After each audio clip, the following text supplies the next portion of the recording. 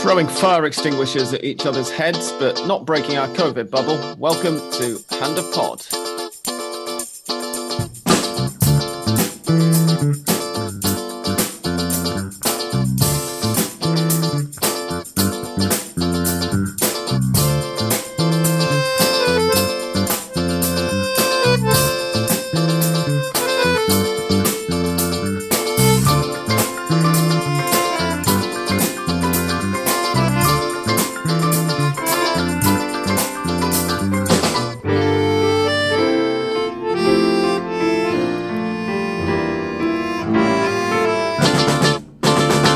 Welcome one and all to episode 404 of Hand of Pod. This is not an error message. Hey, I'm Sam Kelly and I'm joined by Andres.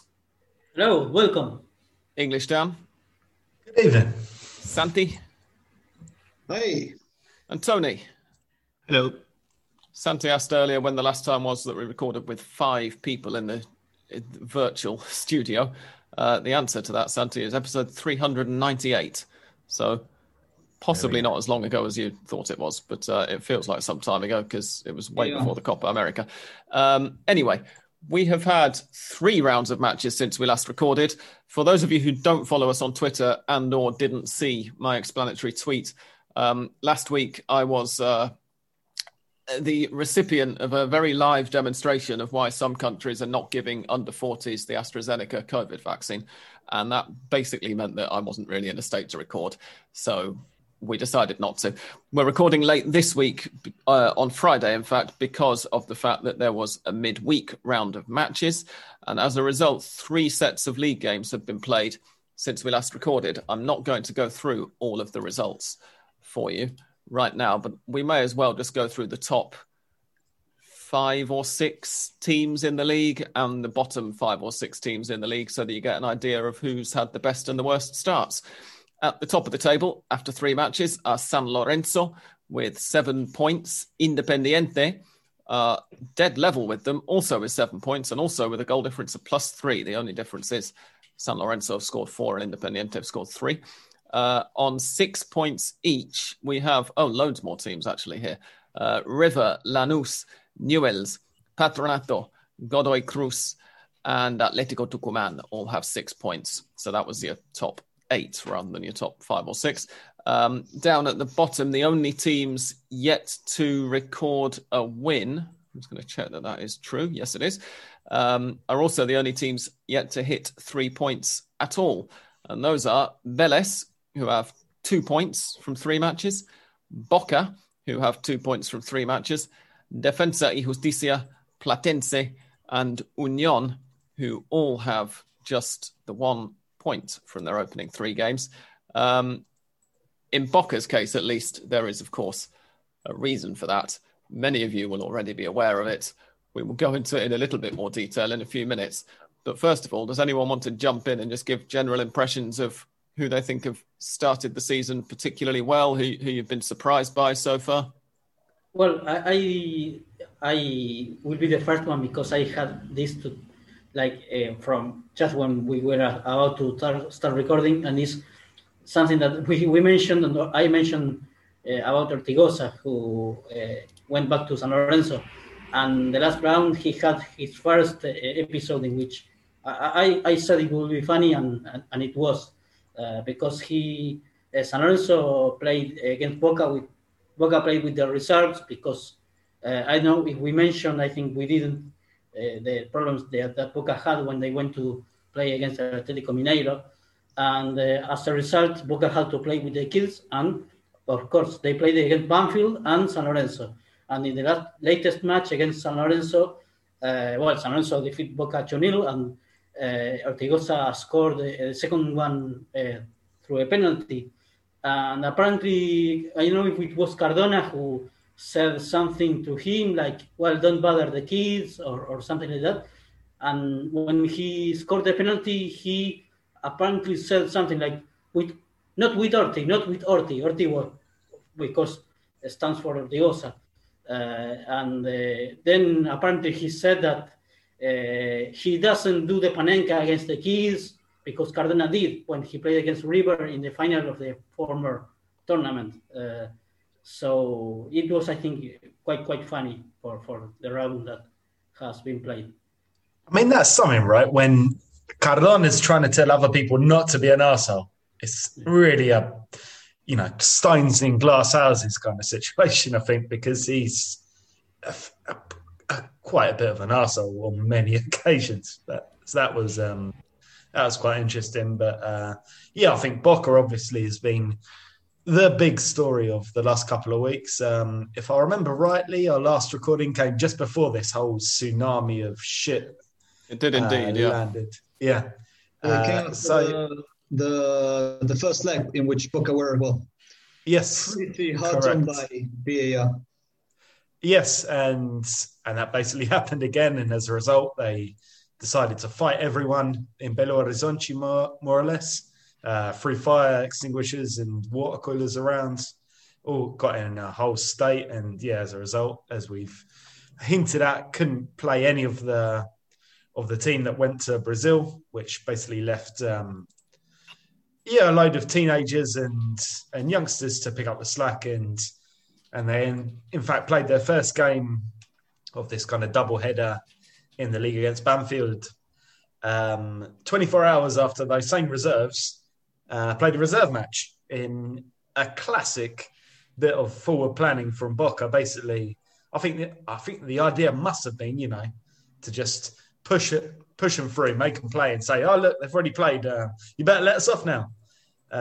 Which, I mean, tends to work, especially when you're Boca. But this time, they didn't get away with it and looked fairly silly in the meantime. But that performance against Boca, I must admit, I didn't see the game. I was up in Tucumán celebrating my kid Noel's second birthday, but my father-in-law did watch it, being a Boca fan, and he was very impressed with what he saw from the kids. I thought this youngster, Valentin Barco, who had actually played the first match, I remember, he did very well at left back over all three games really we've had of the season, and I can imagine he'd be playing a fair bit more because, speaking of another Colombian with arsish tendencies, Boca really don't want Frank Fabra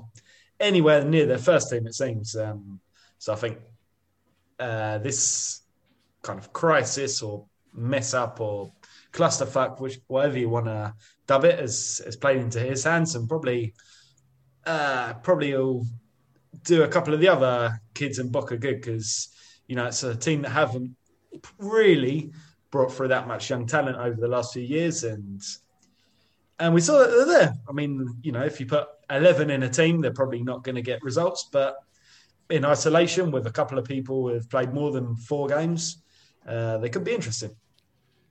Yeah, Fabra actually started at left back against San Lorenzo, as did Edwin Cardona. Edwin Cardona didn't start at left back, obviously, but he started on the left flank. But that, I think, arguably says more about, as you say, as you kind of hinted, Dan, it says more about Fabra's current standing among Boca's technical staff than anybody else. And Barco's looked great. One of the things that I did enjoy was that against Banfield, Boca's starting fullbacks were called Eros and Valentin. I quite enjoyed that. And also against Banfield... Sexy football. Indeed, yeah. Also against Banfield, it was the highest, the 11 shirt numbers in the starting lineup added up to the highest total in the history of the Argentine league, apparently.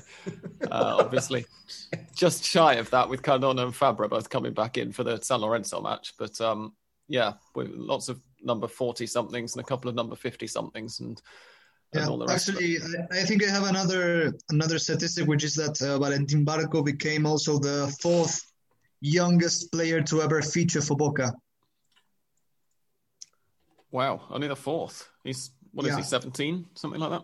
No, he was 16 a few days before turning 17 when he broke this record. And do you know who's the second youngest player to ever play for Boca? Go on. You'll be surprised. It's Leandro Paredes, actually. Oh, wow. Who's youngest? The youngest is a 15-year-old who played in the 80s, apparently. I'd never heard of him. Oh, well.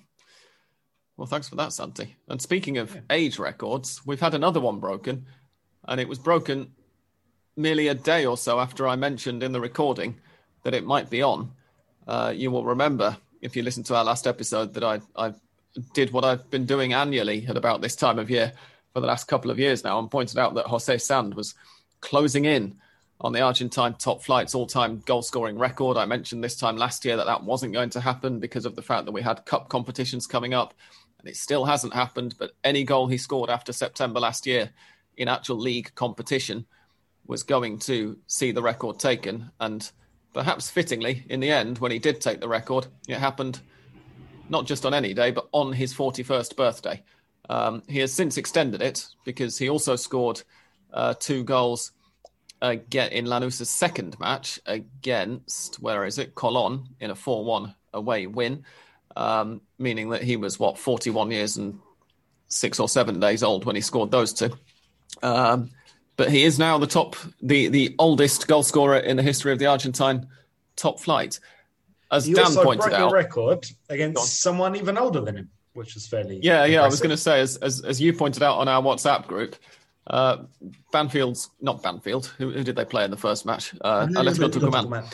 Atletico Tucumán's goalkeeper in that match, Cristian Luchetti, is not only older than Sand, but also in the past has taken penalties. So the opportunity to see Sand's record at some point overtaken by Luchetti during this season is there. He's 43 and a half or something, isn't he? Yeah. I really hope he gets a penalty. One record that Luchetti might not be able to break is whether Sand becomes the top goal scorer of this campaign, which actually he has automatically become a front runner, I think, for that title, considering the fact that he scored 4 goals in the first 3 games or something. Yeah, he scored 2 in each of his first 2 matches. He didn't score in this midweek round, but he is still currently top of the goal scoring charts with 4 goals. There are a couple of other players just behind him with 3. But yeah, I mean, surely he's started in fantastic form.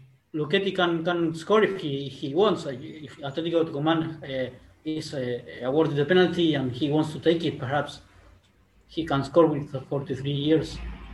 Yeah, something that we did mention as well in the group is that Luchetti has also not taken a penalty in 6 years or something. 6 or 7 years, yeah. 2014, I think, was the date somebody managed to find and mention. Pretty much when Pulgar Rodriguez went back to Atletico Tucumán. It's funny that, isn't it? It's almost as if it's not quite a coincidence. Yeah. But yeah, Sand has begun well and Lanús are way up the table. San Lorenzo, with this early start, are San Lorenzo actually looking good all of a sudden this season, or is a large chunk of this top of the table form down to the fact that they were able to play against Boca's children in one of their 3 games? I would say the same about Independiente. I mean, you have to take into account their opponents and the fact that we were only 3 games into this tournament. I mean, both teams haven't been exactly tried yet against, bigger guns like, Colón or Lanús or River. Yeah, San Lorenzo have played, they got a draw with Arsenal in the opening round, and then they've got a 1-0 home win over Central Córdoba de Santiago del Estero, which we might scoff at, but it is worth pointing out that in their previous 2 meetings, Central Córdoba scored 4 goals against them in, I think, both of those matches. I think that speaks more about, San Lorenzo under Dabove than San Lorenzo itself. Indeed. And Independiente, who are second, I'm sure you've got a few words to say about who they've played so far and what you've made of them, Santi. Yeah, I mean, the first match week was very, very disappointing because, you have to take into account that back then Independiente were still in contention in the Sudamericana round of 16 against Santos. But in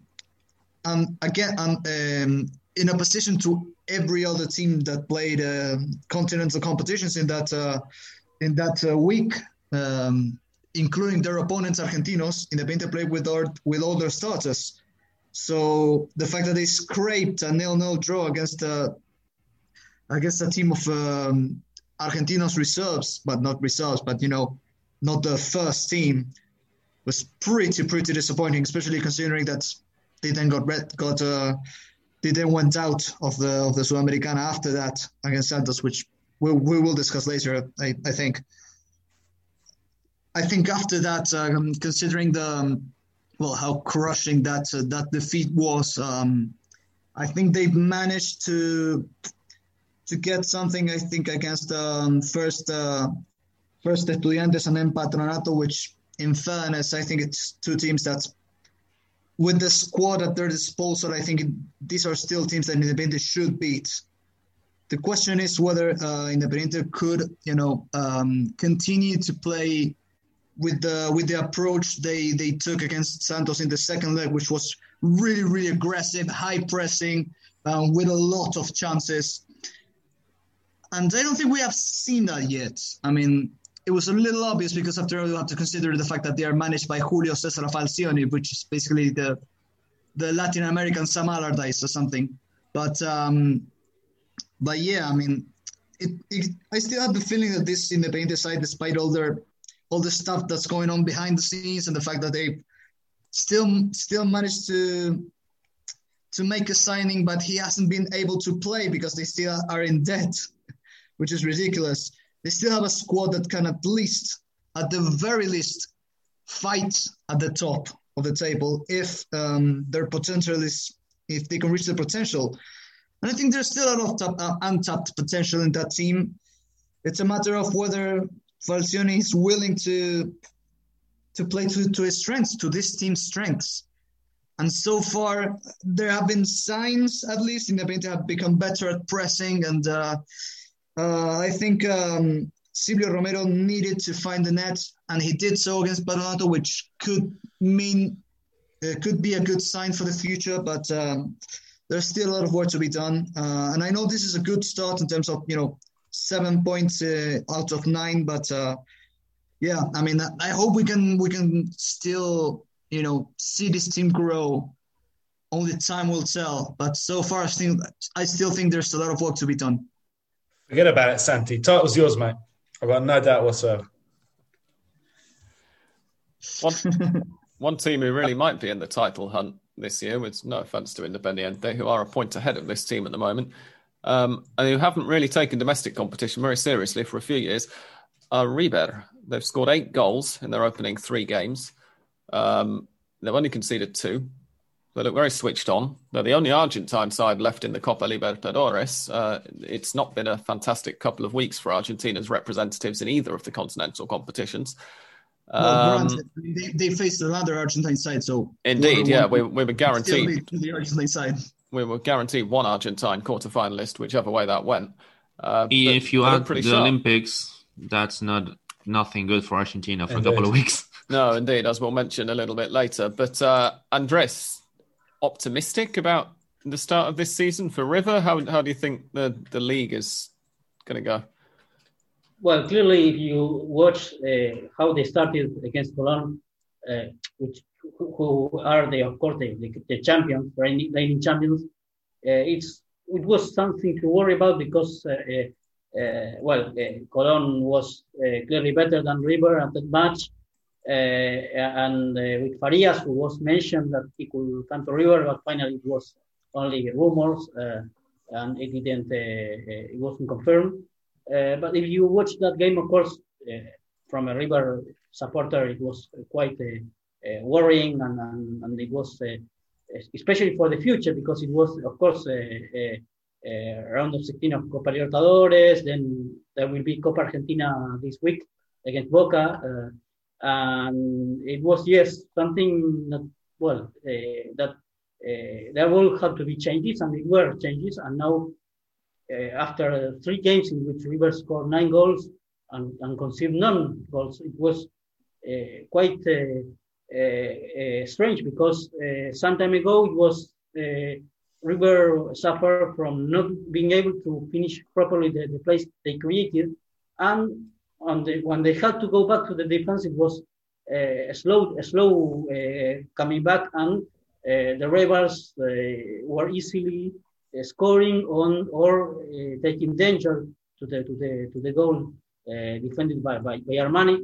And there were 2 changes that were key. I think it was first of all signing Brian Romero, and then to include Suculini to the team, which was, I wouldn't say a radical change only because of him, but it was there was a more balanced team after Gallardo decided to put him into the starting lineup, and that's, I think it was a massive change for Enzo Perez to be more I think free. I wouldn't say to play in similar position like he played when he was at Estudiantes, because it was a lot of time ago, 12 years ago or so, but he had more freedom to play, and that's something really, really incredible.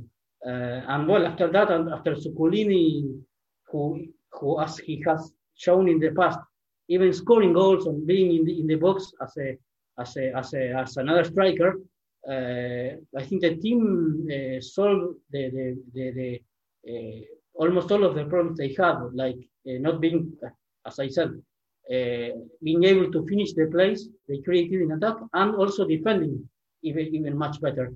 You can explain that by the simple data I said. Score 9 goals and concede no goals in the last 3 matches, including the second leg of the round of 16 of the Copa Libertadores against Argentinos, in which they win 2-0, and then defeating 4-0 to Union and 3-0 to Lanús. You could say that Union is not a strong rival, but Lanús were, and playing as a away condition. So I think that, of course, the start was not good at all, but what came after that, it was, I think, more promising. And these simple changes made, I think, great things. Yeah, Dan, I think, had a tweet that I saw regarding Brian Romero's goal-scoring record in domestic competition compared with in continental competition. I can't remember exactly what it was, Dan, but it's night and day, isn't it? No, it's ridiculous. I can't remember off the top of my head. But it was something like he scored matches, I think. Yeah, it's like 30 in 200 matches in the league or domestic competition, and 20 in 25 in continental competition, something like that. But absolutely outrageous. And what have you made of Racing's start, Dan? I mean, it wasn't great in the Libertadores, but in the league, they're unbeaten. There's a title challenge here, surely. I didn't mention them earlier, but they're only just below that glut of teams with 6 points. They've got 5 from 3 games. I mean, it's still not great.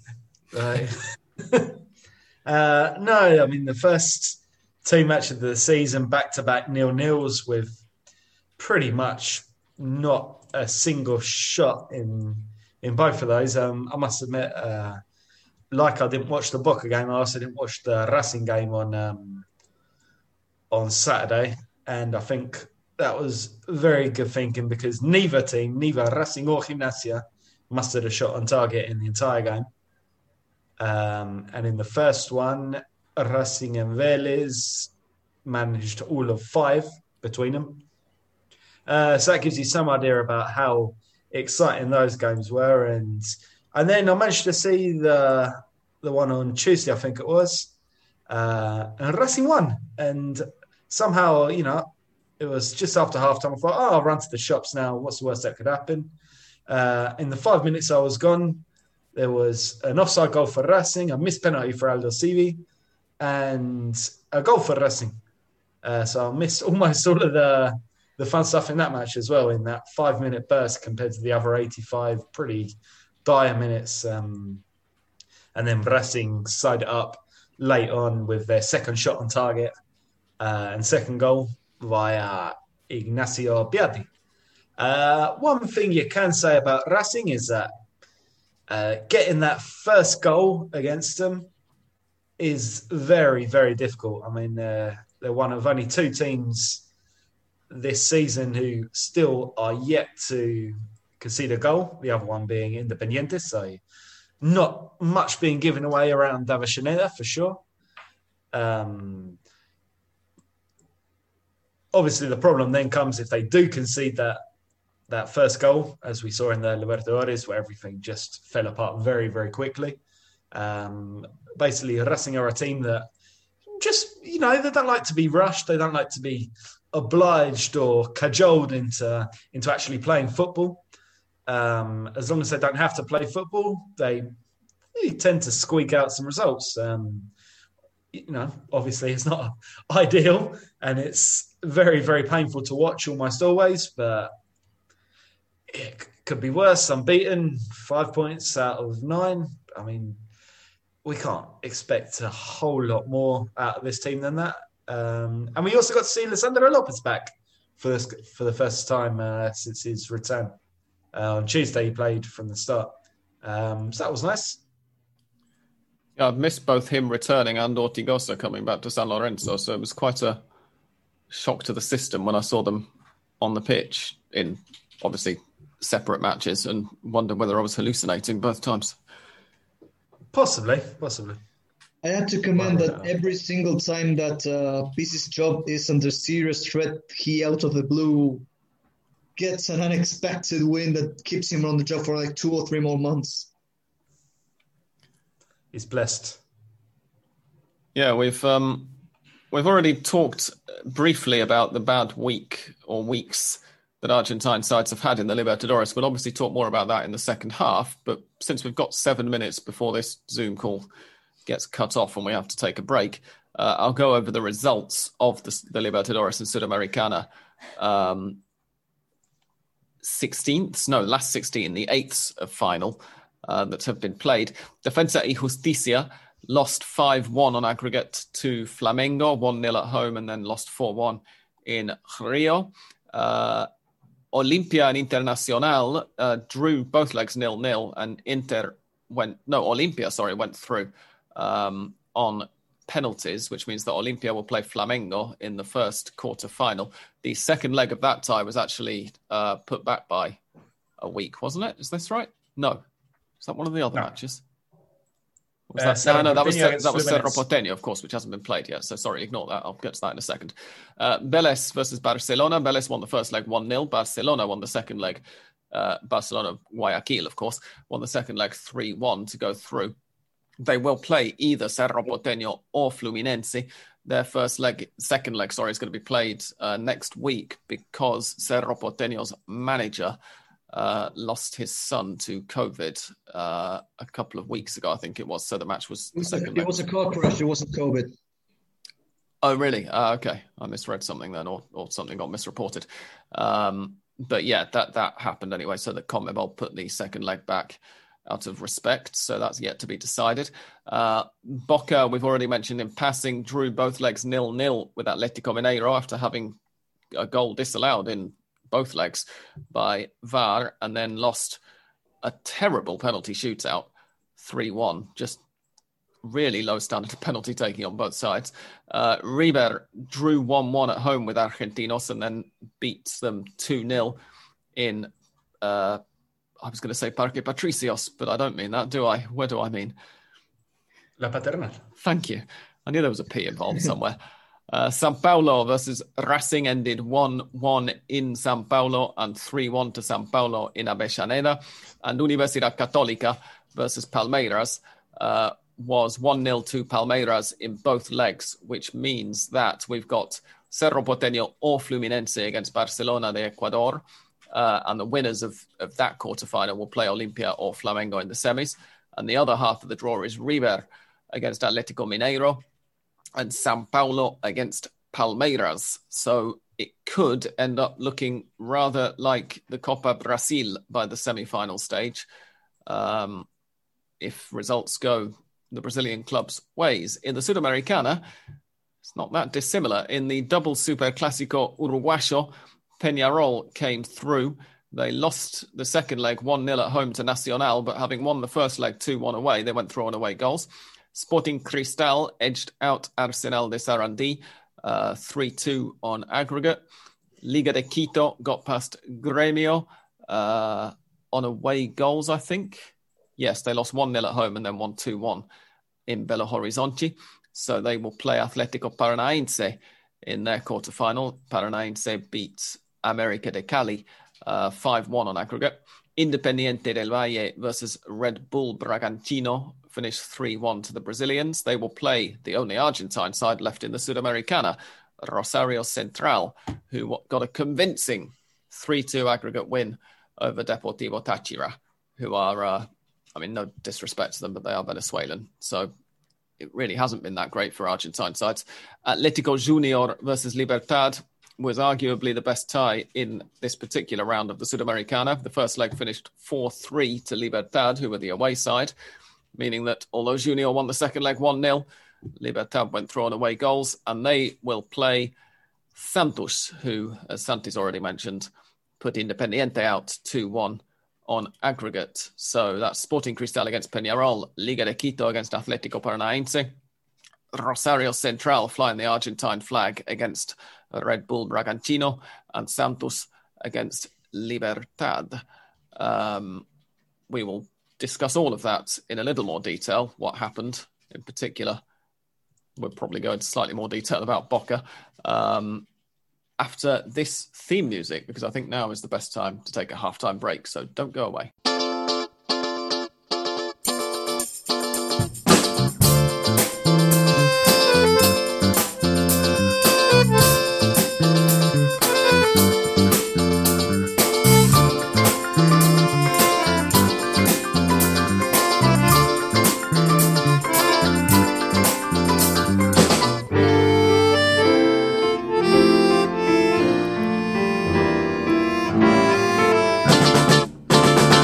Right, welcome back. Having said we go into more detail, I'm not really sure how much more detail we can go into about the Boca situation, because I feel like we kind of covered it, didn't we, really? It was 2 goals that were disallowed for fairly marginal decisions and that Boca felt very aggrieved by, and then they decided to get into a big fight with the security people, and they insisted, as I joked about at the start of the show, that they did so without breaking their COVID bubble, and the AFA backed them up on that, but the Argentine government still said, well, you've got to quarantine anyway when you get back into the country.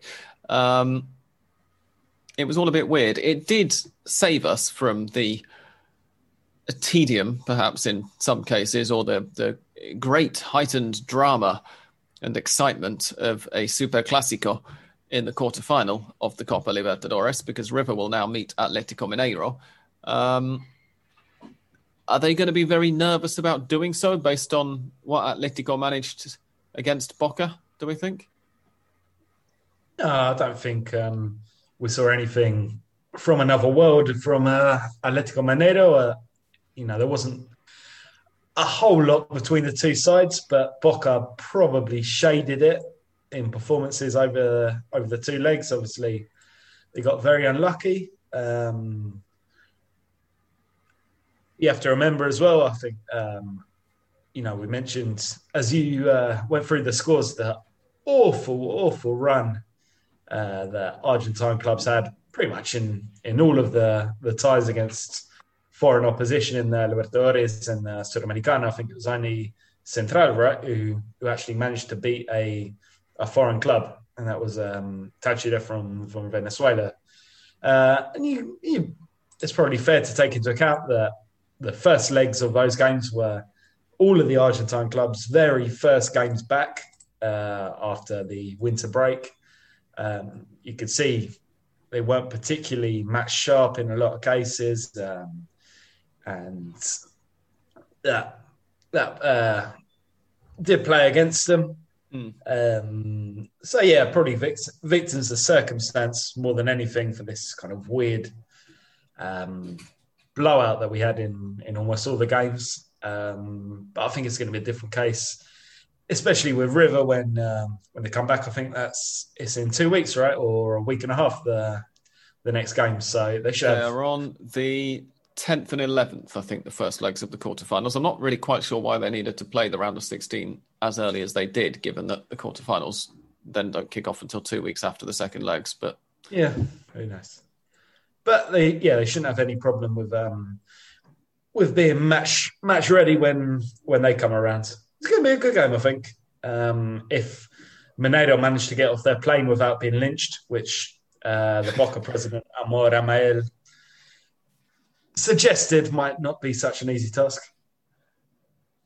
Indeed, yeah, which is a bit weird because at this point that would be helping River out, wouldn't it? But yeah, well, conundrum for Boca fans. The first leg of that one is in the Monumental. The second leg apparently might have up to, is it 20,000 fans present? Or 30,000 or something? Back in Belo Horizonte. 15 or 6, yes. Okay. But anyway, some fans could be present at it. That isn't going to be happening in the first leg here in Argentina. Anyway, sorry, Sam, but still not decided whether it will be played in the original pitch or stadium, or it will be moved to Brasilia because of the problems that have been in the stadium. Not only because of the security issues, but also with the awful state of the grass. That when Boca played there, it was obvious it was quite awful, and they will see both things. I think they will There will be an examination of the stadium apparently. Well, I hope they're going to examine the pitch in Brasilia as well, because the pitch they used during the Copa America in Brasilia was a terrible state. But anyway, thank you for that detail, Andres. Did anybody actually watch Central's matches against Táchira? No, I thought that might have been a no. I'm committed to South American football, but not that committed. No, not committed enough to start watching the whole of the Sudamericana before it gets to the semi-final stage or so, at least. That's a bridge too far. Indeed. I suspect that we might not all manage to catch their quarterfinals either, because looking at just in terms of name recognition, which obviously isn't the be all and end all, but just looking at it, it's not. The Red Bull Bragantino are probably the smallest club, in terms of name recognition left in the Sudamericana. I think it's fair to say, right? And I think probably one of the main contenders for the title as well.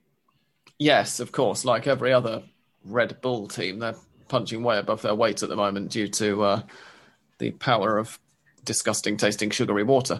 And, it gives you wings, as we're frequently told.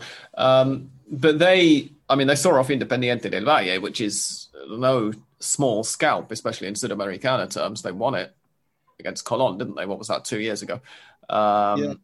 And they also sent Atlético Mineiro home. Gremio home in the qualifiers for the Libertadores. Yeah, they're having a very good season. They were up there at the top of the Brasileirão as well. They're a couple of weeks. They're fourth now. So yeah, still doing pretty good. Yeah. So you'd have to say that, well, in the Libertadores, we certainly give River a fighting chance against Atlético Mineiro if they're not actually favourites.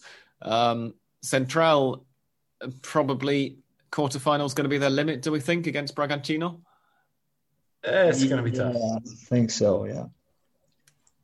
The others should all be fairly interesting. I have to admit that the only of the last 16 ties that I watched from the Sudamericana was that I caught most of both legs of Nacional against Peñarol. I suppose it's not really that surprising that was the one I decided to focus on, including the really quite spectacular biceps of the referee for the second leg. Christ, he was ripped. Yeah, it looks like... Yeah, and the thing is, Daronco has been around for a while, but every single time he officiates a game, we can't help but talk about his biceps. I'd somehow managed to remain oblivious to them until then. But yeah, it looks like he's been working out with Tim Visa. He's a magnificent man. Two fairly entertaining matches as well. Not a magnificent referee from the perspective of an Independiente fan, beliefs, but yeah. Let's do with biceps. I think he's probably not that popular with players in Brazil either, but who's going to argue with him? Exactly.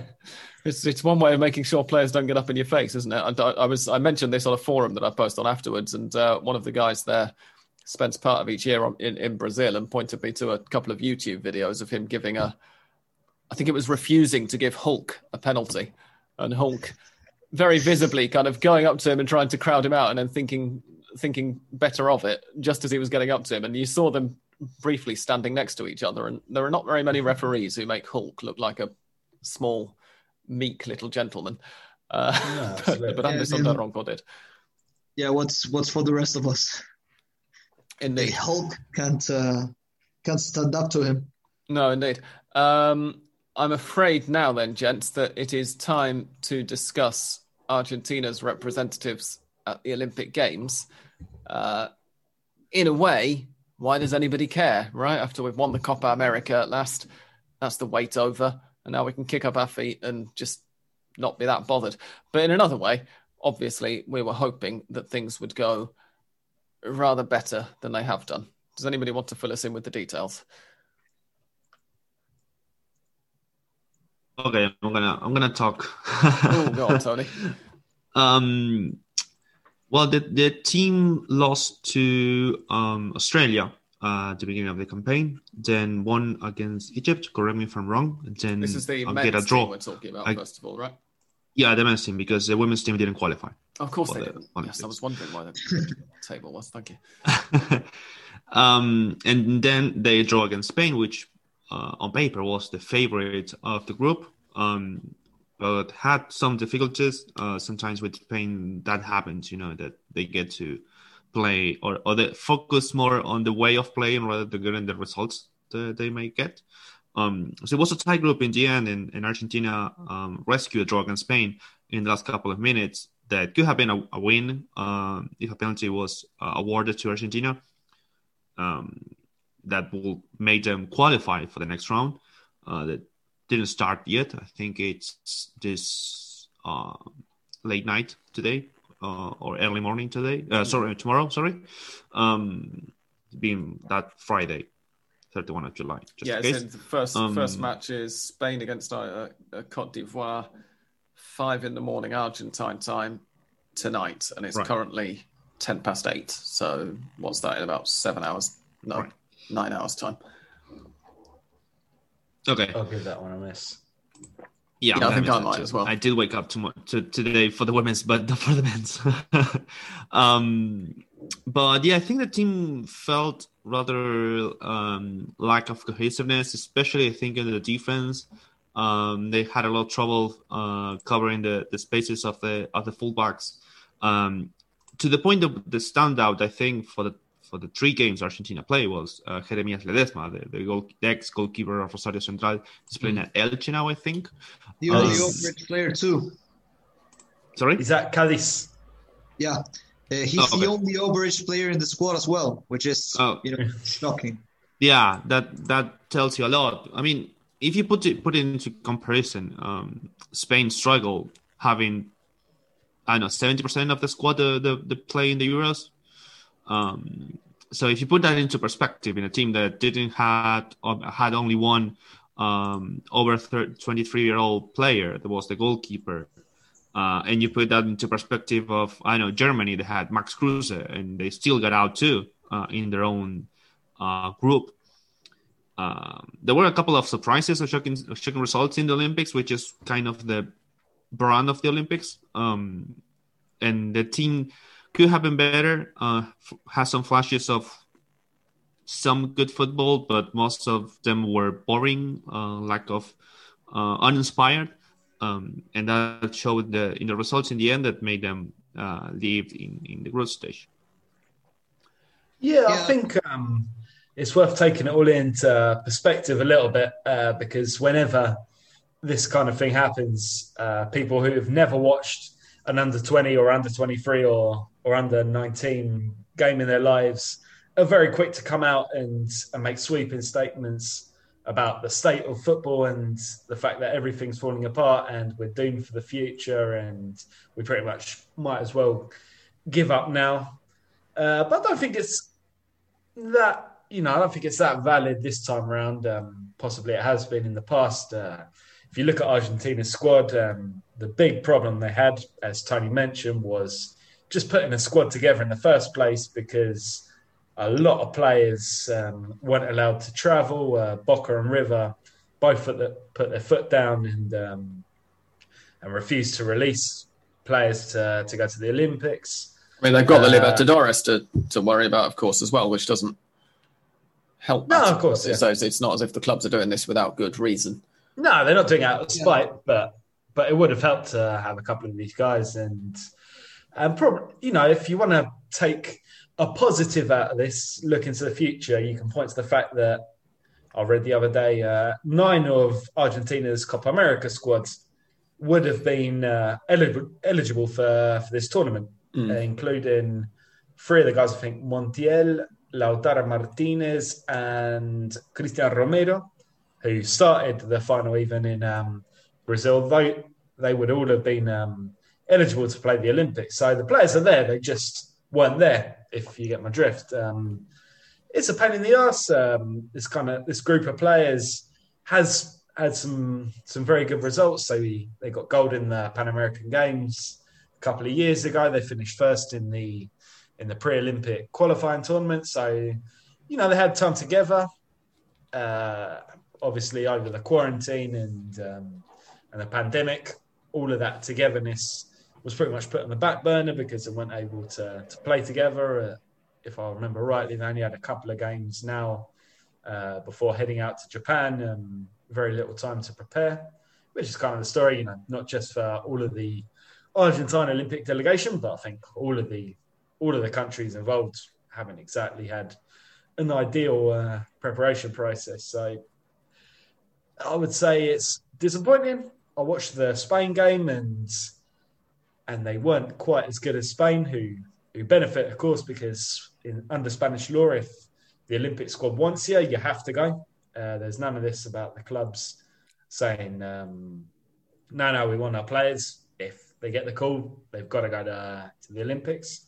That would be interesting to implement here if they can, but that's a question for another day.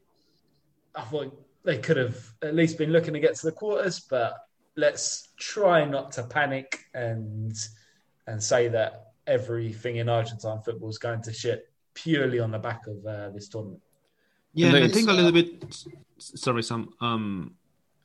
It was in par or in the same level that any other join of any other Argentinian delegation in the Olympics. All the problems that you mentioned between COVID, lack of funding, lack of time to prepare. Yes. As of now, we have only one medal in rugby, while teams that you will bet will be better, or at least perform a little bit better than they're doing right now, like handball or basketball. They're not doing that for those things that were mentioned before. So I think if they keep putting that also into perspective, it's quite on par with the rest of the Argentinian representation at Tokyo 2020.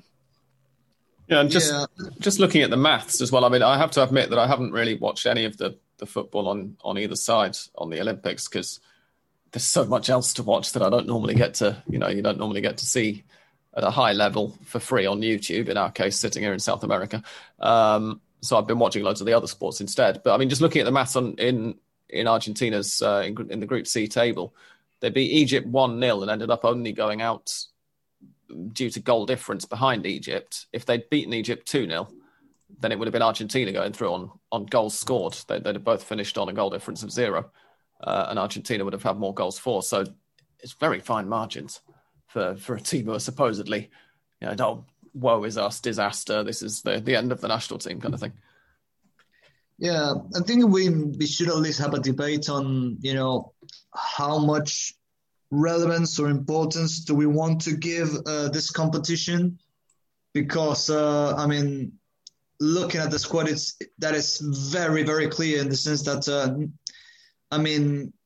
as much as Batista and the AFA wanted to make it clear in their efforts to call, the best possible squad, the reality is clubs still have a lot of power. So, I think it's a debate worth having in the sense that do we really want to strive and have the best squad possible and go for gold once again, just like we did in 2004, 2008? Or do we just put this competition back in the back burner as we have always been? Because, maybe not maybe we probably wouldn't have called the names Dan mentioned, but maybe, players who didn't have a lot of minutes in the Copa America, like Lisandro Martinez or Julian Alvarez would have been great for the squad. So, I wouldn't be as adamant as something like carrying out this Spanish law, which took players who got a lot of minutes in Euro 2020, like Eric Garcia or Pedri or Dani Olmo. But yeah, I wouldn't say we suck and this team has no future, but rather how much relevance do we want to give the national team at this stage, in this moment of development? The other thing is just that it's a matter of where the calendar lines up, right? Like, I mean, okay, it's Spanish law. If you're Barcelona or Real Madrid and one of your players gets called up to the Olympic squad, you've got to let them go. I would like to see them try to enforce that if the Olympic football tournament was directly coinciding with the last 16 and the quarterfinals of the Champions League. I mean, it's not as if certain clubs in Spain in particular, certain clubs in particular in every country are averse to bending the law in certain aspects or challenging whether these regulations ought to be there. It just, it happens to be the case that the Olympic football tournament is coinciding with the off-season in Europe and very much not the off-season here in South America. But still you have a lot of European teams refusing to give their players away because they have a preseason. Yeah, exactly. I mean, that's kind of backs my point up, really. If they're not prepared to let the players go for pre-season, they certainly wouldn't be if they were at the stage of their season that the big Argentine clubs are or have just been in theirs, with the league already underway, with the Libertadores getting very much into the business end of it now. It's a complication of the calendar, and of course as well of the fact that football is one of the few sports where the Olympics isn't the absolute pinnacle, which is a bit of a pity because, from the footballer's point of view, if I was a professional sports person, I'd want to be involved at the Olympics if you have a chance. And, we've had it in the past with Lionel Messi kicking up a big fuss when he was younger over being allowed to play was it in Beijing? Players do want to join in, but it's got to come again. Yeah, it was still one of the best things Guardiola ever did for Messi because, that was immediately solidified his good relationship with him. Exactly, yeah. If you've got a player who wants to, then great. But it's also just, when do you make the space for it in the calendar? You can't have the Olympics coinciding. Obviously, you couldn't have had them coinciding with the Euros or the Copa America. That wasn't going to work. The Olympics can't move their calendar around just to satisfy one sport. But equally, the football calendar has to keep going somehow or other. It's complicated. So maybe the solution would be for Conmebol to not schedule their fixtures in such a fucking stupid way. Indeed, yeah. Because there's also going to be like a month off between the second leg of the semi-final and the final of the Libertadores, I think, if I'm not mistaken. So they could certainly have done this. What I would say is that the Brazilian clubs were obviously in the same boat and did release their players like Dani Alves missed both of São Paulo's Libertadores games to go play for Brazil in the Olympics, and I'd say he's a lot more important to Sao Paulo than, all due respect, Julian Alvarez is to River. So it does depend on the clubs in the end of the day and how much will they have. Who played a really long season with Everton, then went all the way in the Copa America, and now he's starting for Brazil at the Olympics, which is a lot. Yeah, absolutely. I think a lot has to do too with just how much shit the respective FAs are willing to put up with before putting their foot down, and we all know the AFA is a little mouse basically when it comes to talking to the big clubs, at least in Argentina. Although even there, you've got local context as well, because the Olympics in the football Olympics in Brazil were a much bigger deal for such a long time than in lots of other countries because of the fact they hadn't won it. And okay, they have now won it, but it's still, I guess there's, to an extent, there has to be that kind of memory of the time when it was the one thing that they'd never won. Maybe affects it as well. I don't know. That's just speculation. Anyway, moving on. I was about to introduce us to a whole load of listeners' questions because I saw in my notifications that we had 5 notifications, but most of them are faving and retweeting. So we've only got 2 questions, and they are: Darren Paul says, how long are we giving Pizzi before he gets sacked? I think that one's for you, Dan. I think Santi said it. He keeps just doing the bare minimum to keep his job. Unless something goes seriously wrong and Racing lose 3, 4 or 5 games in a row, I think he'll stay on till the end of the season, and then they'll probably look for a fresh face in 2022. I think it also depends on what happens in the next Clásico, which will actually come in a week or 2. It's a given, though, win for Racing as per usual these last couple of years. They're coming you're thick really and fast, talking aren't about they, the Racing? Clásicos being a given, considering the fact that they have won 22 more than you. Yeah, but 19 of those games came in the 1980s, Santi. So, I'm looking at the more recent games. Why is it taking you so long to catch up then? Because it's a long way behind, but the recent fixtures suggest that Racing have no fear whatsoever when going to visit the neighbours on the building site. Racing's latest chance, I'll just jump in there to catch up, is, as Santi says, going to come in just over a week on the 8th of August, which is next Sunday. So we will be recording before then. And the other question is from Liam Kelly, who's no relation to me. He says, when will we see Gabriel Heinze back in management after his brief, if not unsuccessful, spell in Atlanta? Was it the right decision, or did he need more time? I think he'd just made himself tremendously unpopular with everybody there, hadn't he? That seems to be the impression I got. I've been talking to a few journalists from up there, and so he had some decent ideas, but basically, I think we all know Heinze at this point. He's not the most pleasant of chaps, and you either get him or you don't. Clearly, Atlanta weren't used to his rather brusque manner, and results were terrible as well, which obviously is what ends up sinking you. He told them all they weren't allowed to drink water, didn't he? Yeah, that was a little bit of an exaggeration. I think it was taken out of context. It's like they were expected during spring or summer training to go certain stints of time without water to replicate the amount of time they'd have to go without water in matches or something like that. So it's not quite as horrendous as the headline sounds. And apparently there was something that also happened with Martino back in the day, and then Martino quickly adapted. I mean, the problem with these guys from the United States, they're all about the unions, workers' rights and stuff. It's just very difficult for an Argentine to understand. I was reading also that in an article from The Athletic by Felipe Cárdenas, I think was the author, that he was talking about how he was also very, well, we already know that from his days managing in Argentina, that Heinze's relationship with the press is strained, to say the least. He actually hates journalists, just to make it absolutely clear.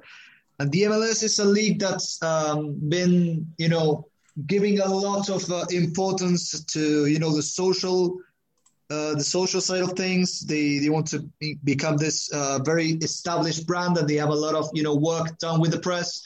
And Heinze did not want to do any of that, and that created a lot of rifts between him and the board, the Atlanta United board. And then he also fell out with a lot of key players, especially Joseph Martinez. So, it was a lot of things that went terribly, terribly wrong with him. So it was a foregone conclusion for him to be sacked. Do we see any Argentine clubs giving him a chance then to sort of try to drag this back onto the subject of Liam's question?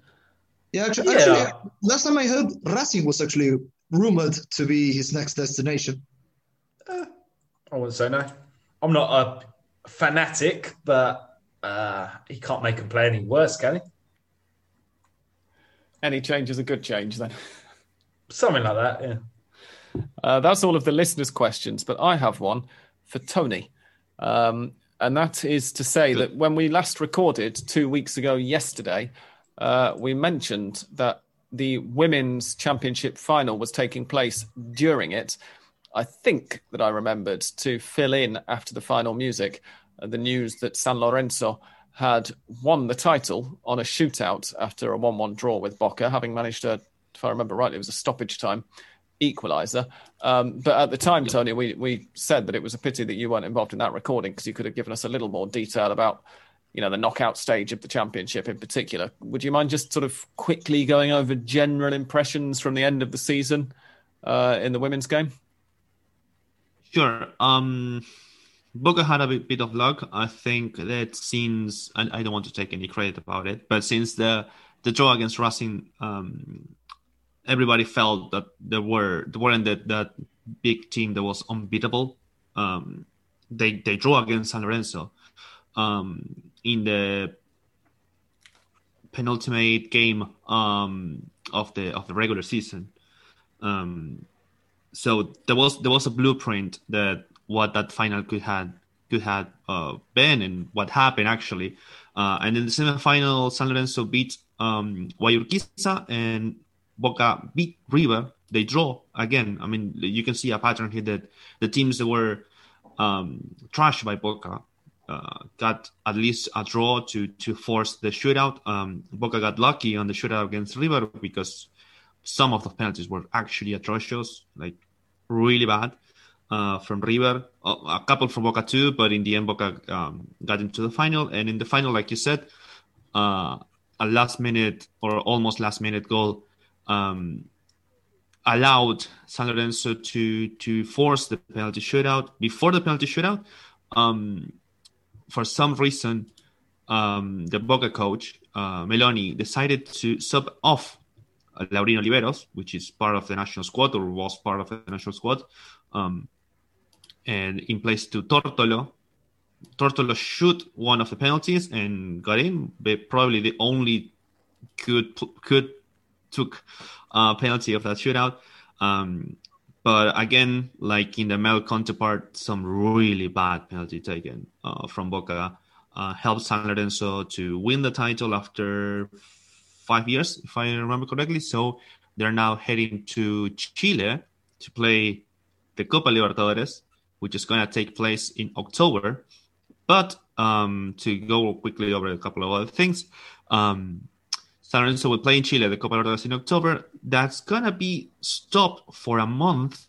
So the final can be played in Uruguay with this in between the Sudamericana and Males Libertadores final.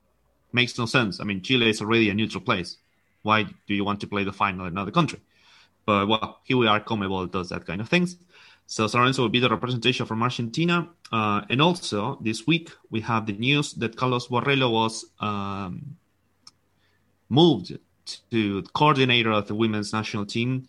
So the new manager of the Argentinian national team will be Germán Portanova, which was the manager of Guayurquiza. They got into the semifinals on this tournament, on the previous one, and won the two before. He knows a lot of players. He knows La Roquette, Hipólito, Mili Menendez. They were under his tutelage before in Guayurquiza. So it's a welcome change. The idea of this change of manager will be to qualify both to the World Cup that's going to be played in Australia and New Zealand, since there are going to be more places up to grabs. And also, the idea, or from what I'm told, it's to qualify for the Olympics, which is going to be tough. I don't want to say impossible, but tough. And yeah, that's basically it. There's some other things regarding transfers and whatnot, but we can go over another recording next week or the week past that one, because that's when the tournament, the second part of the season, is going to be starting. Excellent. So there's not too much of a big gap then between seasons, because I think, if I remember rightly, over the summer there was an enormous gap, wasn't there, between one season ending and the next one beginning? Yeah. Wonderful. It's going to be a couple of weeks only, yeah. Lovely. Right. Well, if no one has anything to add, then I think it's time for Mystic Sam's predictions for this weekend.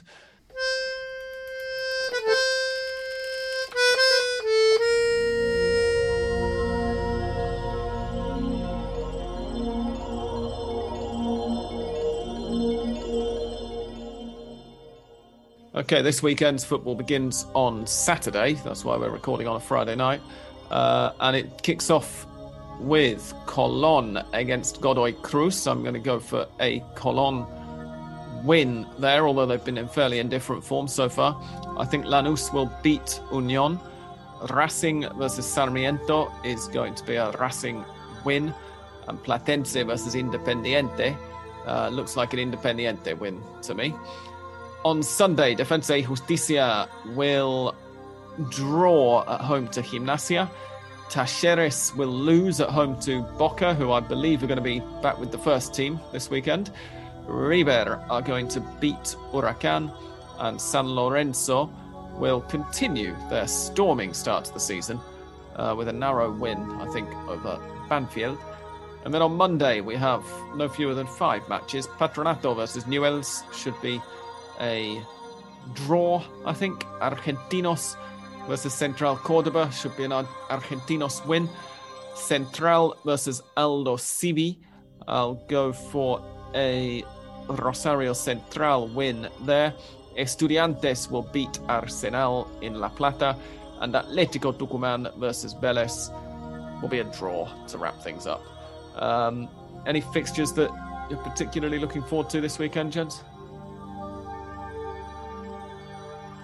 I mainly agree with the predictions, but I think Boca will have their first team, or probably will have. I think Steve Russo didn't decide exactly the team he will put for the game against Talleres, but the one who for sure won't be there is Sebastián Villa, who decided to go away. He took all of his belongings and just left. Really? What's the story behind that? I hadn't heard of this. Apparently, the Boca board members, or the Consejo de Fútbol, that Riquelme and Cassini and all the other members didn't respect what they promised to Villa, which was that when a promising offer would appear, they would accept that offer. And apparently, Brugge from Belgium made 3 offers, and the third was more acceptable or quite decent, and still then Boca didn't accept that offer, and that's why Villa just got angry and apparently won't be back, I assume. Oh, so he's trying to force a move rather than Yes. being out of contract. Yes. Interesting. We'll have to wait and see what happens there then. Thank you for that, Andres. As I said, I hadn't heard about that at all. Anyway, that's it for this week. So I think with that, we shall say thank you and goodbye from Andres. Thank you. Goodbye. From English Dan. Goodbye. From Tony. Goodbye. From Santi. See you around. And from me, thank you and goodbye.